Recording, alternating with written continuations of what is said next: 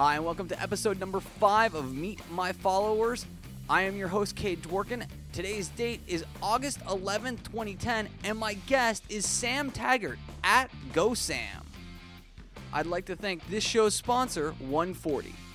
Think all Twitter clients are the same? They're not, and 140 can prove it. They have applications dedicated to using Twitter for games and entertainment, lifestyle, productivity, and even following and follower management. Be sure to check out all the categories and the apps in them over at 140.com. Every character counts. Do more with 140. And as I said in the show open, I am extremely excited to have my good friend and buddy Sam Taggart on the show at GoSam. Thank you for joining me today, my friend. No problem. Thanks for having me, man. Yeah, it's definitely exciting because, I mean, you and I have had a handful of, conversations over the course of, how long has it been?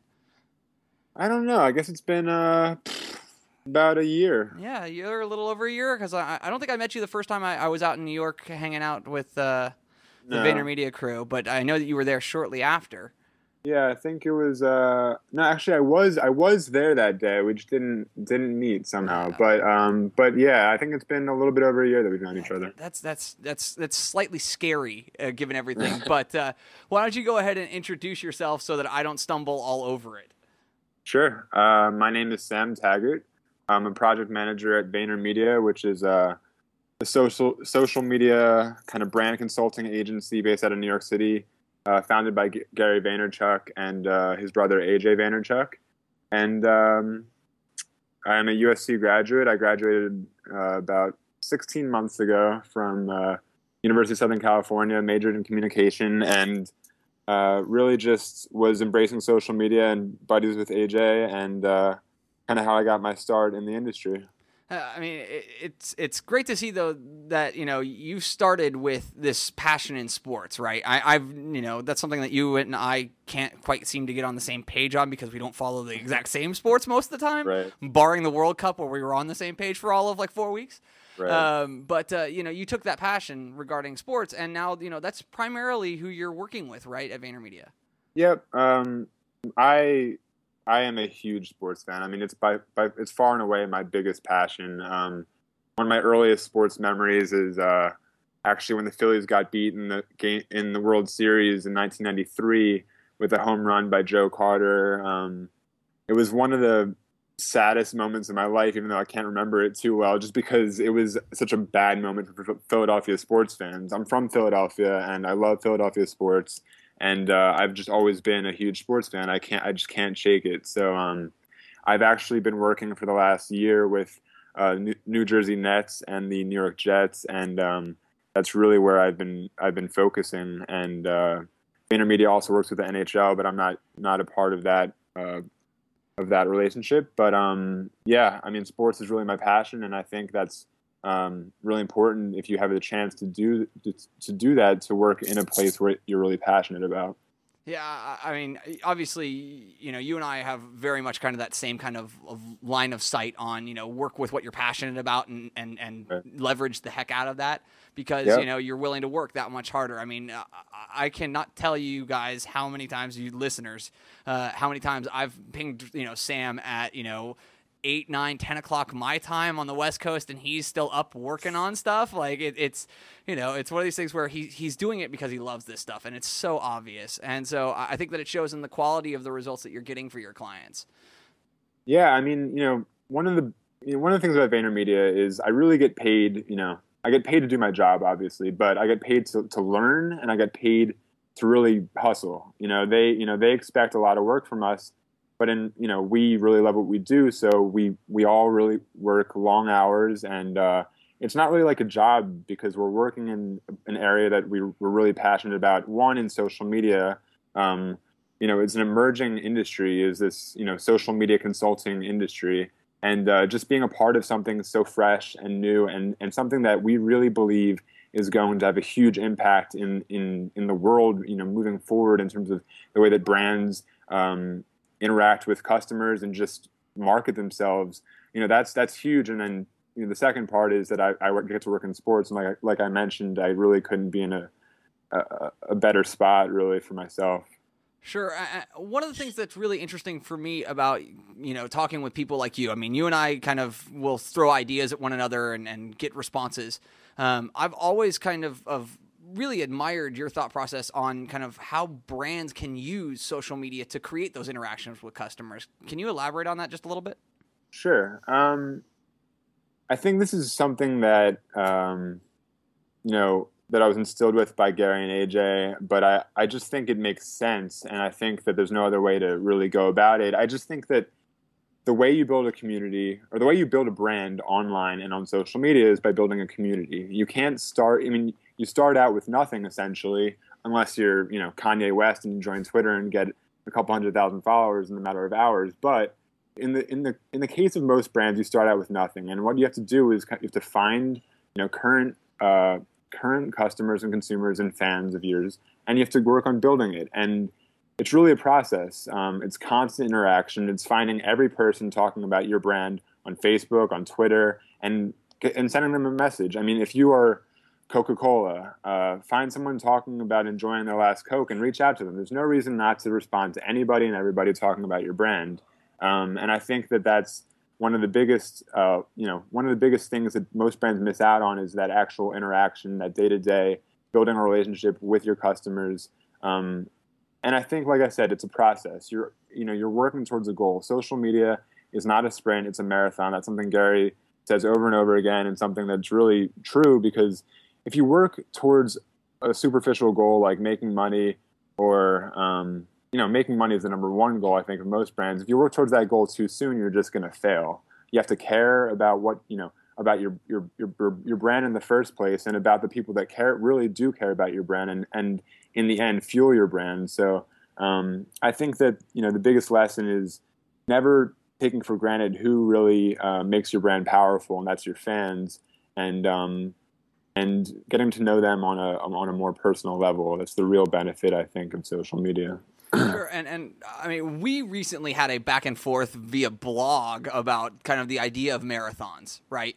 Yep. It was definitely one of those where you had, your statement, and I knew exactly where your thought process was, and I could leverage the fact that you either were a little tired when you were writing it, or that, things were, you didn't link, the major thesis of Sam's post was that, you got to remember about the long term. You really have to, think about what your long-term strategies are. And the big hole that he left wide open that I just could walk right through and kind of just jab him in the side was the fact that you got to bring those huge goals down to daily activities. Yep. And so that was a fun little back and forth. But let's talk about, you've worked with these two teams, right? The Jets and the Nets, who are on complete opposite sides of the spectrum, where, one had a great season and one had one of the worst seasons in the NBA's history, right? Sure. So, I mean, does that affect their ability to create community or interact with their community, as you see from, kind of the outside consultant and kind of helping these brands figure out how to do it? Yeah, there's no doubt that in sports and in social media that winning, really cures a lot of things. And with the Nets, it was a tough. We started working with them. I think it was this past, late January, and they're in the middle of one of the worst seasons in NBA history. And it's been a real process to kind of find those fans, find those true brand evangelists, and really get to know them. I mean, what's been good about it is that we really have a nice niche, a nice small community that is really, really passionate about the brand, even though they had a bad season. They had a less than great off season. That fans really expected the team to go out and sign a couple of big free agents, and they didn't. But in the end, the current fan base they have is super passionate. That's one important lesson, is that the size of your fan base is it's just a number. You're really focusing on the super fans, the ones that really are there through the thick and thin, the ones that want to interact and communicate on a daily basis. I mean, I know specific Twitter users and Facebook users by watching what happens on the Nets wall, because they're constantly there, coming back and supporting the team. On the other hand, the Jets have a really, really, really strong, big, passionate fan base because they went on a big winning streak last season.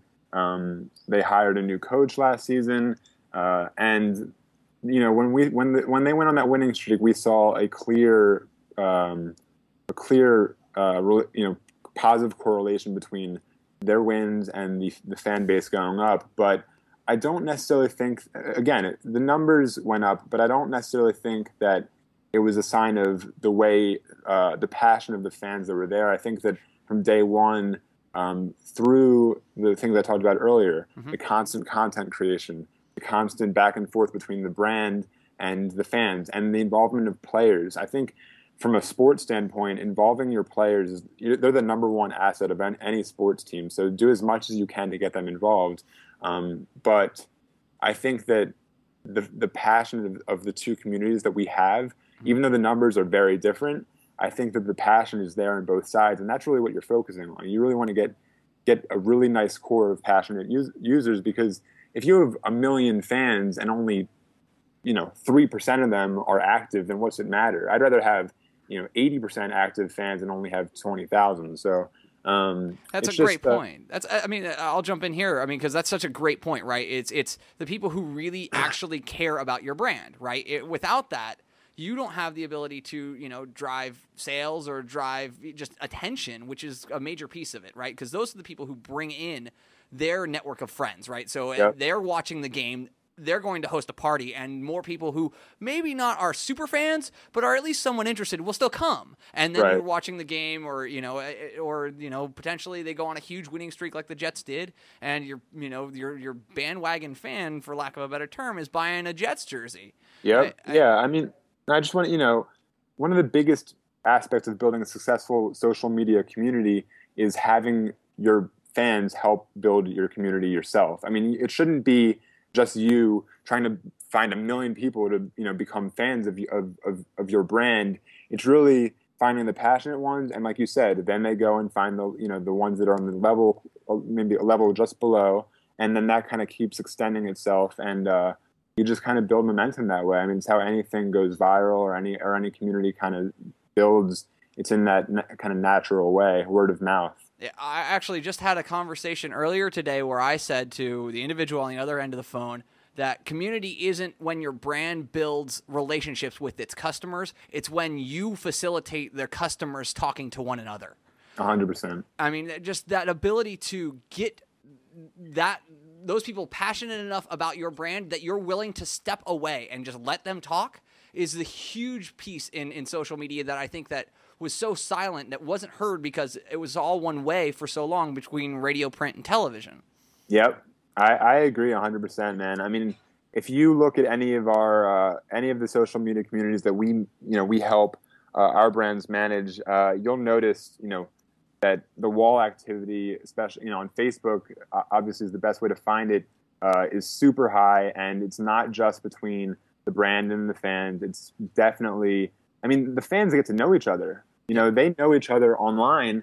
And then the cool thing about it is, especially for a sports team, is bringing that online relationship between fans offline. So one thing we're looking to do this season is have networking events for fans, tailgating events for fans that are part of this community, and they're very passionate and they know each other online, but bring them together face to face and building, creating that, in the end, an online community is great, but what you really want is a strong offline fan base for a sports team, especially. Actually, for any brand, any brand, absolutely. Any brand, and social media is a huge aspect of building a passionate fan base, and then you can easily translate it to offline. Always kind of changing gears, but I know that doesn't really work with you, Sam, because it's all sports. But who are some of the people on Twitter that you absolutely are passionate about following and trying to see, at least as often as you can, their tweets? I think, I'm not going to transition quite yet. I'm going to stay in sports. I think the number one person I really like to see is Kevin Durant, who's from the Oklahoma City Thunder. He's a professional athlete and he's a superstar in the league, but he really, really, he really gets it. I think he cares. He constantly interacts with fans. He sends ad replies every day.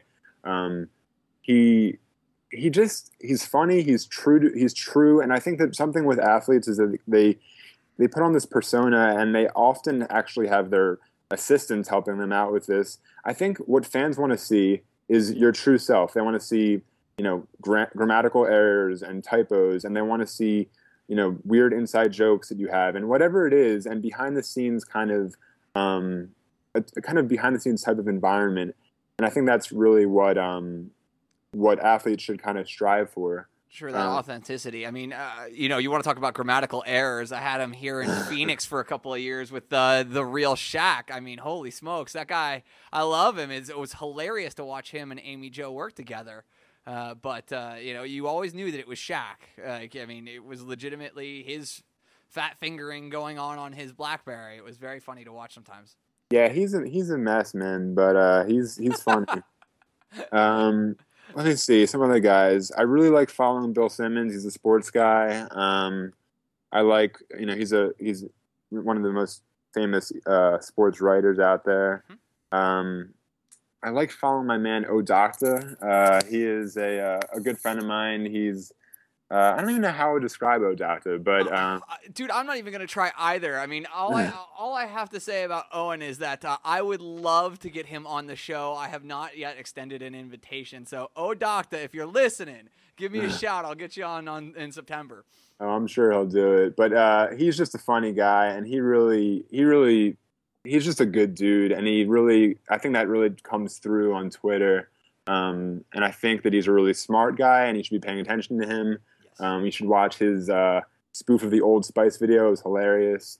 And I don't know. I guess those are a couple of the guys I really follow. I mean, I could probably, if I had a couple minutes to think about it, go on, and it'd probably be 90% sports. But those are three good ones. No, those are three great ones. I mean, because it really kind of shows where your focus is, right? Is that you have people who you've been fortunate enough to meet in real life, and people like Odocta. He's funny and great guy, and someone who I think is one of the thought leaders in this space who isn't being recognized as it. So it's like kind of my secret. Like, I saw this guy.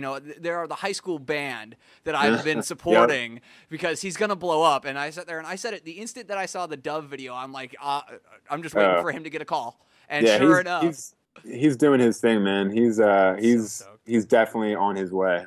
It just, there are I watch this space very, very closely because, I care about it immensely, and I'm willing to, beg, borrow, and steal ideas from top minds. And so when I see someone like Owen, who is just a great guy, and then you sit there and I meet him in person, a couple of times, and he's even better in person. It's like, these are the kinds of people that I want in my network of friends. And so I'll do anything that I need to in order to get and keep their attention as often as I can, including the $3 bit that he runs on people pretty regularly. Did you fall victim to that too?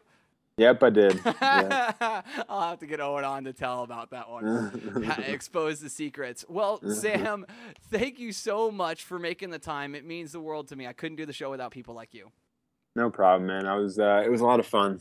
Yeah, I try and make it as painless as I possibly can. So if you are actually following me on Twitter, by all means, when I ask for guests, come on. But definitely follow this man at GoSam.